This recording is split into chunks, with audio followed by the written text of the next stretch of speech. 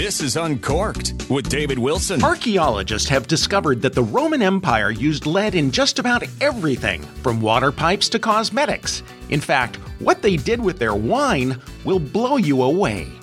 More after this. If you'd like to hear more no-nonsense talk about wine and all the fun that goes with it, check out winetalkshow.com. At winetalkshow.com, you'll find a massive library of content for fun-loving, unpretentious people who aren't afraid to step outside the lines and challenge conventional wisdom. We'll take you places you've never been before. That's a promise. Expand your wine horizons in unimaginable ways at winetalkshow.com. Theorists have suggested that lead poisoning may well have been a direct cause of the fall of the Roman Empire. Scientists measured the amount of lead in human remains from the empire and have made some eye-opening correlations. Modern-day standards set by the World Health Organization have specified the maximum amount of lead that should be detectable in a healthy body.